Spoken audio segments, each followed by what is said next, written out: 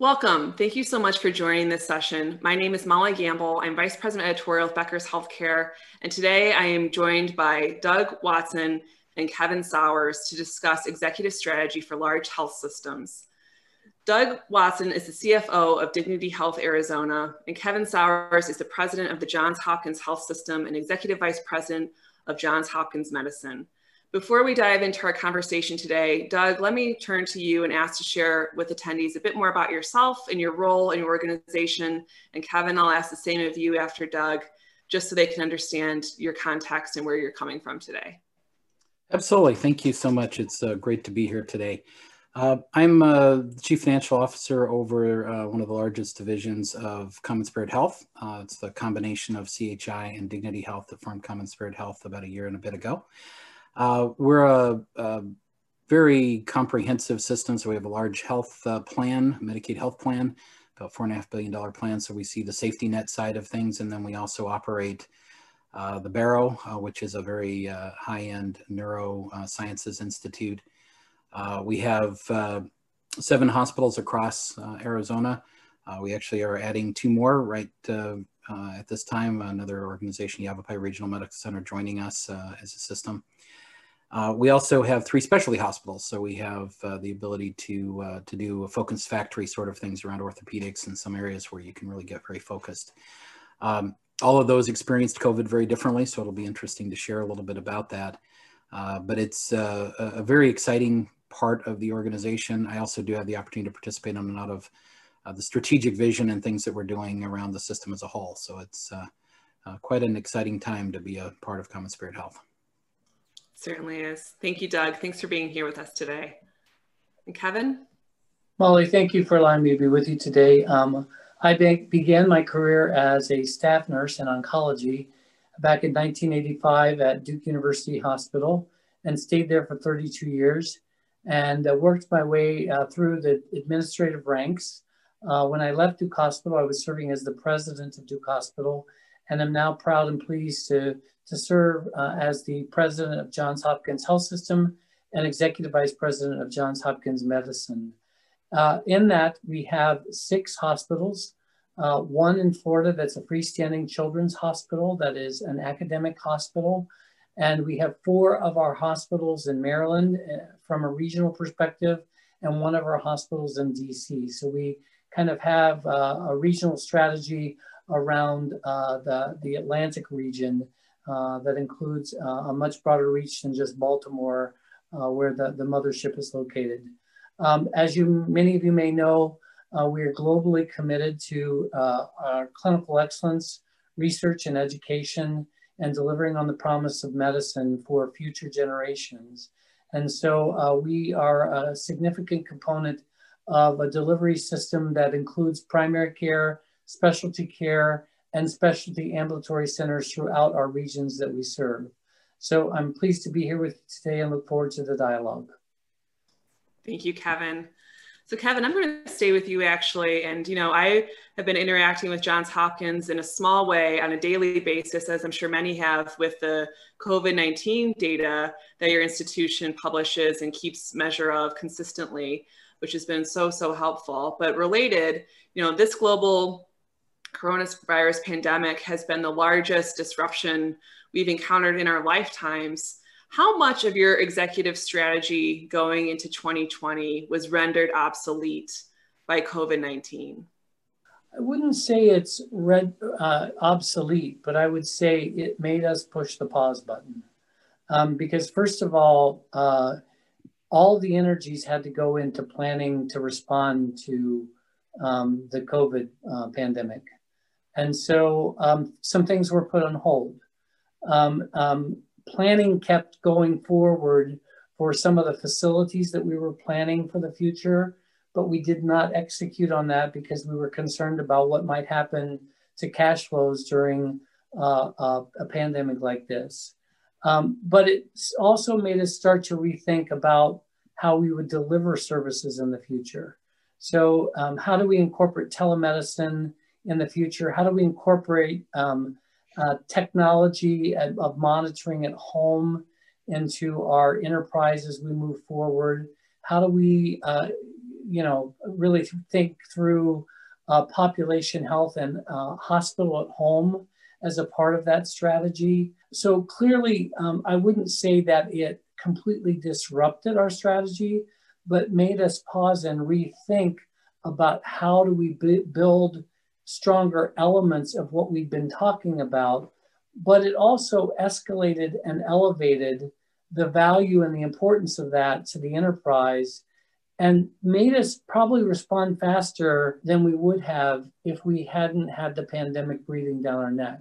While the pandemic has been horrific for the entire world, that is one of the things that I think has been one of the gratitudes that has come from that is it's forced us to rethink at a faster pace and redesign our workflows and our strategies than it would have if we had not been in the midst of a pandemic.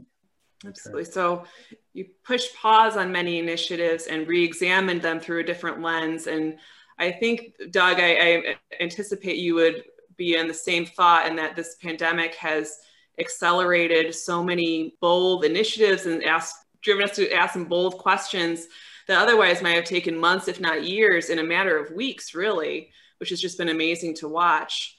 Doug, how about for you? What have you seen, and how much of this of their strategy heading into 2020 was, if not rendered obsolete, at least delayed or significantly altered by this pandemic? That's a very good question. And I too, as Kevin mentioned, I don't think things really became obsolete so much as the priorities and the focus changed. And in some cases, things like, virtual care was a strategy. Now it's operations. Now we still have strategy visions of how we want to take it to the next level, but it's no longer something we're working on to get done as a future event. It's done. And that was difficult. We moved, I remember there was about 36, 48 hours there where we went from, okay, well, this strategy now needs to become real. Let's figure out how to get it done. And we had some phenomenal people in our IT world and our operations team and the physicians and others that all had to change their construct very, very quickly, and did successfully. We also looked at the reality that while COVID is taking a huge amount of our resources, both bandwidth and physical resources. I mean, we have a number of patients in the hospital every day now that are in beds with COVID that we didn't have a year ago. But other things haven't stopped. So we still are one of the leading brain tumor research institutes in the world. We're pushing that forward just as fast as we were, because we really don't believe we can wait to continue moving some of those sorts of things, because brain tumors are continuing as they were before and growing, and we need to figure out how to get the answers. We're also seeing, and hospital at home is one that I know Johns Hopkins has been very involved in the creation of. We opened a program, and it was a strategic vision a year and a half, 18 months to 24 months ago. We really have started to make it a reality now, because getting patients out of the hospital and having them cared for at home when that's possible is a win. It's safer for them, it's a better outcome, it's higher quality. And as we found, in some cases, we can also leverage that infrastructure when we were working with COVID, where we were very short during our peak in the summer in Arizona of beds. I mean, we were very, very short of capacity. The system got very close. And every patient we could get out a day earlier and into their home with added resources, because it wasn't like we could discharge them in a typical home health environment. They were sicker than that. But if we could get them out of the hospital and into their home, leveraging our home health, our hospital at home capability and infrastructure, freed up a bed that gave us the ability to take another person that would have otherwise been hunting for a place to be. That was tremendous. The other thing I think that it did, and this I think also, sort of a really positive byproduct, is it forced us to have more dialogue with our competitors, if you will, in the city and in the state, to figure out how do we do the right thing together. So, a lot of patients were coming into town, into Phoenix from other parts of the state. The Navajo Nation was being hit very hard, Yuma, some of the other parts of the state. And one of our chief medical officer, Dr. Keith Frey, did a fantastic job working with the other medical officers to say, we need to figure out how to traffic this properly. Otherwise, we're going to have patients showing up wherever they land, instead of figuring out how do we make sure we level load this across the entire city. Things that would be very hard to do in a normal environment, people rallied around, and we made it happen to the greater good of the community, and making sure that no one hospital was overwhelmed and reached a point of being unable to care for patients. It was really astounding to be able to see that, and a tremendous win, I think, for everybody. And it created relationships that will continue on. You know, Molly, I want to add on to Doug's comments. One of the things that has been inspirational for me as a leader is we did the same thing where we developed a public-private relationship in Maryland. And when you think about competition in the marketplace, to think about Hopkins and University of Maryland coming together with our Blues product, which is CareFirst, in the prior marketplace prior to the pandemic would have been unheard of. But we decided that we couldn't do this alone. And Mohan Sentha, who is the lead of UMS, and also Brian Pinnock, who is the lead of CareFirst, the three of us got together and we went to the state, to the governor and to our Secretary of Health and Human Services and said, you know, and to our mayor and our public health departments in our region and said, we're going to have to come up with policies and procedures that are consistent, because if one place is doing it different than the other, the public's going to ask, what do they know that they don't know?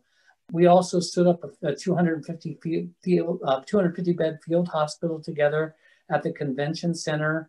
We set up testing sites for our nursing homes and went into nursing homes together to test patients and their families. We also saw testing sites that we set up at the convention center where we test 1,000 people a day for anyone in the community. But we did that together. It wasn't Hopkins versus University of Maryland. And our faculty and our teams came together to serve our community. And, you know, it's inspirational for me when I see that in the midst of a crisis that we really go back to our core mission of who we are and what we are in our communities.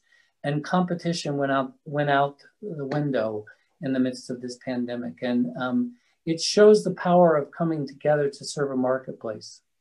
It does. And also, as you mentioned, with the state involvement, we were able to really get to closure something we've been working with the state on to try to get some stabilization for Medicaid financing, et cetera. And it was a collaboration between all the health systems in the state and the legislature and the governor. And just seeing people put the greater good of how are we going to make sure that the system can remain stable through this sort of a situation.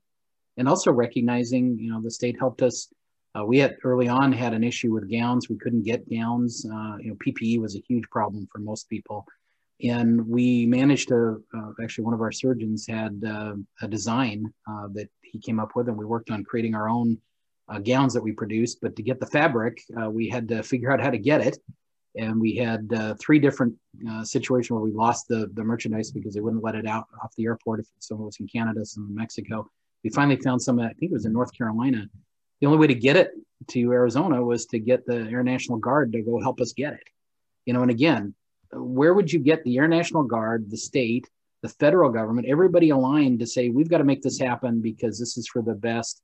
We've now been producing those gowns for ourselves, but also for other folks, some of which we compete with. But it's, again, you know, it's in nobody's best interest for any healthcare person not to have the PPE they need, regardless of whether they're in my hospital or a competitor's hospital. I mean, we all need to make sure as an industry that we're protecting our people. So it's great to see that kind of just rising to the occasion and figuring out what's it going to take, and let's get creative. Let's do something nobody's ever done before and just make it happen. It's amazing. And do you forecast that in the year ahead, you mentioned this collaborative goodwill between what were otherwise competitors. Do you think that's going to extend even when in moments when we're not facing a surge to help tackle in better or stronger ways healthcare disparities in your markets? Do you see that goodwill extending beyond surges, or is it something that kind of comes into fruition when we are really faced with a crisis? My opinion is because of the partnerships that we formed during the midst of this crisis and the power of partnerships, that yes, there will always be some competition. So let's start there as a baseline. Mm-hmm. But as you start to think about health equity and how we serve our communities and other opportunities for partnership through clinical program integration, I think those discussions are more ripe now than they would have been in the past. That's what I'm finding. I think you hit it right on the relationships. We were fortunate in Arizona to already have an environment where the large health systems were collaborating on things like the safety net and trying to figure out how can we make sure that the ability for the system as a whole to work through things, even though competitors are comprising parts of the safety net, different parts of the safety net, looking at things we could do around health equity and other things. So we built off of that, but the relationships have come along a lot further during this period of time. And I think those relationships will endure. Competition will continue to be a factor and needs to be. It helps us all continue to be better. But at the same token, we need to recognize that, as I said, there are some things that are using our vernacular for the common good. And you've got to figure out how you come together to do those things that are right for the common good. And not let the other things get in the way, because some of these things are just too important to the community and to patients. Absolutely. So good to hear those relationships, and it is a bit more ripe, like you said, Kevin. Those relationships will carry through, of course, with some element of competition.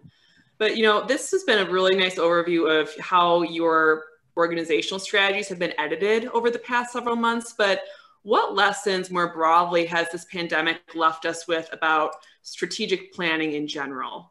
Are there any norms or misconceptions that were defied by this pandemic that we previously held more generally about strategic planning? Doug, can I turn to you first for this one? Sure. I'll tell you, probably the number one thing is flexibility. We would build strategic plans and our visions of things. And we always would say we would have a plan B, but we always kind of figured plan A was going to work. There's one thing we've seen is in some cases, you have to pivot very, very quickly from what you thought was going to happen to where you need to be. And as an industry, we have not in healthcare been particularly good at moving things quickly, particularly if it's someplace we hadn't really planned to go for a while. And, I think that's one major lesson is as an industry and certainly as an organization, we're looking more at, how do we move ourselves faster? How do we look at contingencies so that we're not reacting when something doesn't happen and after the fact, but rather anticipating, well, that might not work out. So what would we do? The other thing that this has really pointed out is the vulnerabilities. So our whole business was predicated upon a just-in-time inventory model for PPE and other things. Well, that broke down in a big way across the country because we couldn't get supply from where it was coming from.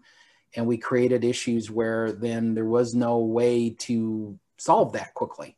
So we're looking at strategies now that involve how are we going to have access to reliable PPE? We've invested in an organization through Premier to be able to produce PPE within the United States so that we've got physical access to it. And that requires making some commitments, but it also means that we'll have access. And again, that suddenly has become strategic. Before it was more about, how do we manage our cost profile, which is important, no doubt about it, but it's not quite at the level of strategic importance of we can't operate without this. And so you've got to do things differently and you've got to invest resources to try to make that happen, both relationship investment, but also actual dollar investment to say we got that capability. We're doubling down on some things like the generic drug collaborative that we've been a part of for a number of years to be able to say we need to make sure we've got supply chain stability. That's suddenly become very important. And these contingencies of, now all of a sudden you've got COVID on a construction site. So a building you thought was going to come online in a year has been delayed by 3 or 4 or 5 months. Well, that has all kinds of implications and you've got to figure out how to work through it. We had contingency plans, but we didn't always have them fully thought through as well as we do now. And that's going to be a positive, I think, going forward. So the renewed need for flexibility and agility and being nimble as a healthcare organization, but also you got more reacquainted with some of the vulnerabilities, as you mentioned, Doug, with supplies in particular. Kevin, how about for you? What in general lessons have been learned about strategic planning from this pandemic so far?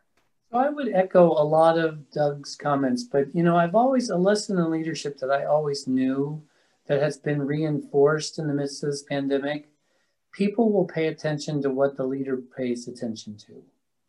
And the only reason I say that in healthcare, prior to the pandemic, I would say it was easy for leaders to get distracted at times because you had so many things coming at you at once. But one of the lessons I am going into the future with is, how do I spend more time, like I have in the pandemic, focused on the strategy and having ongoing updates like I've had during the pandemic? Because those updates force progression at a faster pace than getting quarterly updates. I think for me, it's the value and the importance of the leader understanding how do you structure your engagement with the strategy, not just on a longer term basis, but on a more regular basis to remove the barriers that people might be facing or addressing. And the pandemic forced all of us to do that. We've had daily huddle calls. We've had weekly calls about priority issues, supply chain, as Doug spoke to.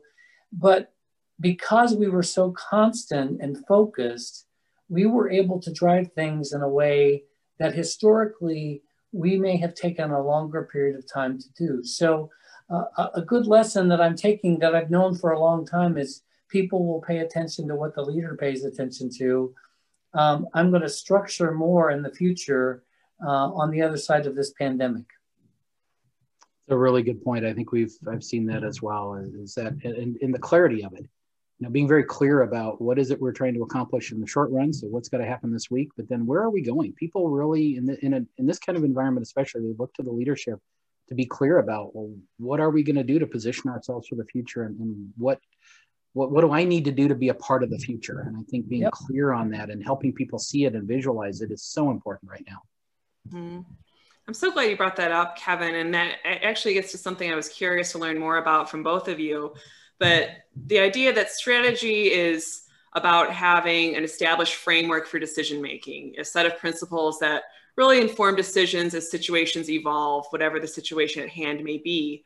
And given the size and scope of your respective systems, how do you help ensure that several stakeholders are operating from that same set of guiding principles, or singing from the same hymn sheet, so to say? So Kevin, you mentioned the importance of this, consistent data points and messages being received, and ensuring that your team sees what you're looking at and what you consider important that does carry down through the ranks. So I want to learn more about some best practices for attendees with us today to keep in mind about how to do this effectively with their own organizations. Is there anything more you would add, Kevin, from what you said earlier? Yeah, there is, Molly. There's been some incredible lessons learned.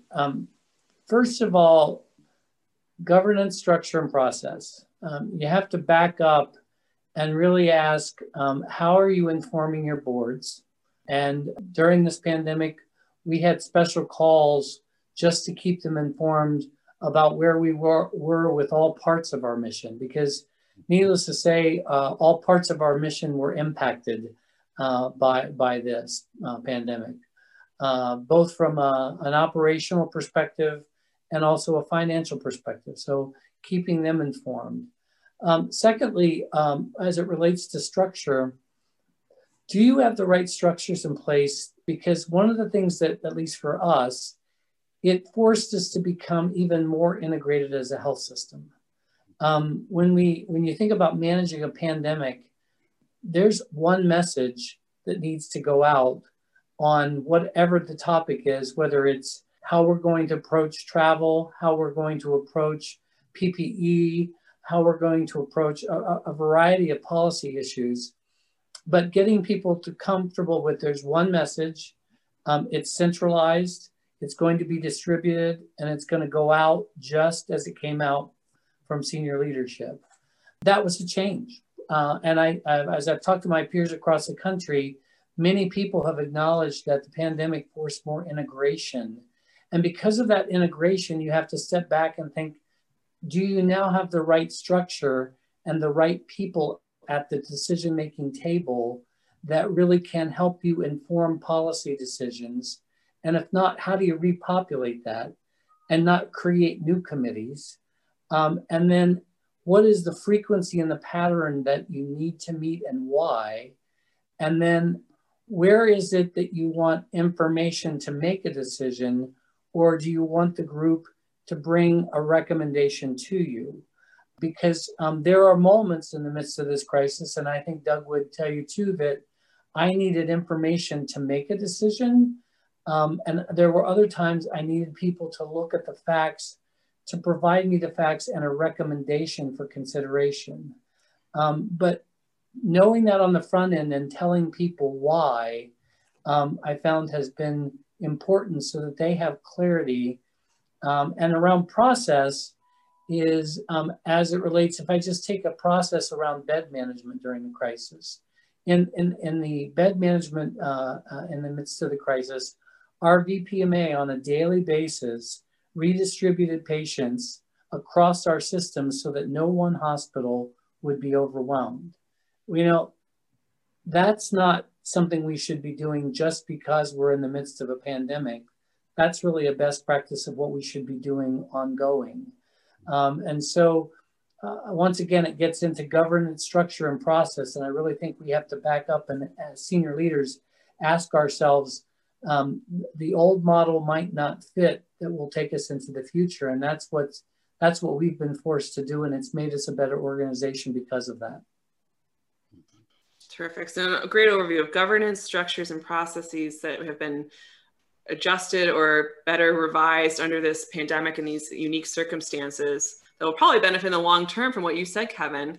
Doug, how about for you in terms of singing from the same hymn sheet? How do you make sure various stakeholders across your organization have the similar framework to what Kevin described in terms of one message, one information, communication with the board, even those meetings in terms of when you receive information to make a decision or a recommendation?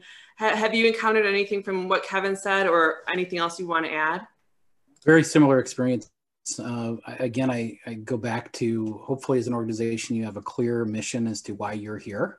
If you have that clarity, that helps tremendously because then as you're working through this, you hopefully can keep going back to that. And that's the common denominator that everyone in the organization should resonate with.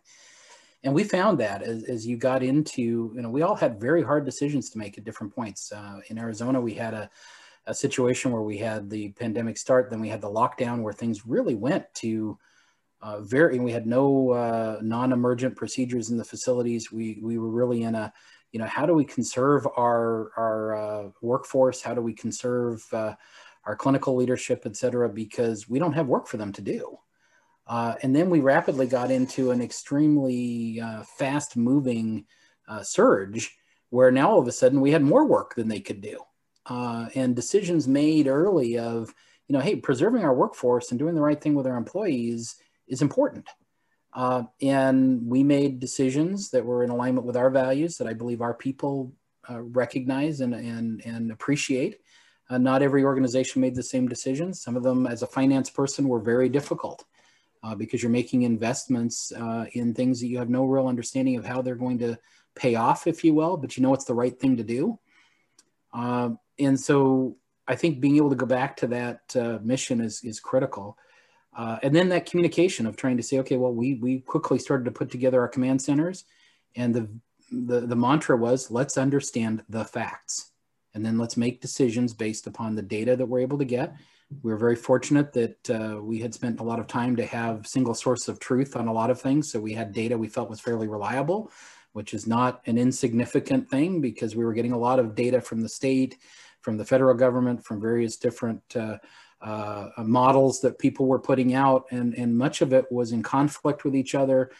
It was very difficult sometimes to really be clear on what set of facts you were going to use to make the decision. But as a team, we said, okay, well, let's figure out and then we'll talk about it together and we'll decide what the facts are. We'll make a decision. And tomorrow we'll look at it again. And if the decision needs to change, we'll change it. And that sort of commitment to working together to do a fact-based process was critical. And then changing our communication. So as we're talking out, as we talked about earlier, that clarity from leadership and cascading that down through the organization so that we could have a common message every day about, well, this is what we know today and this is where we're going. And we're not just keeping it in the command center, we're sharing it with people so that the line nurses, the line managers know what's happening.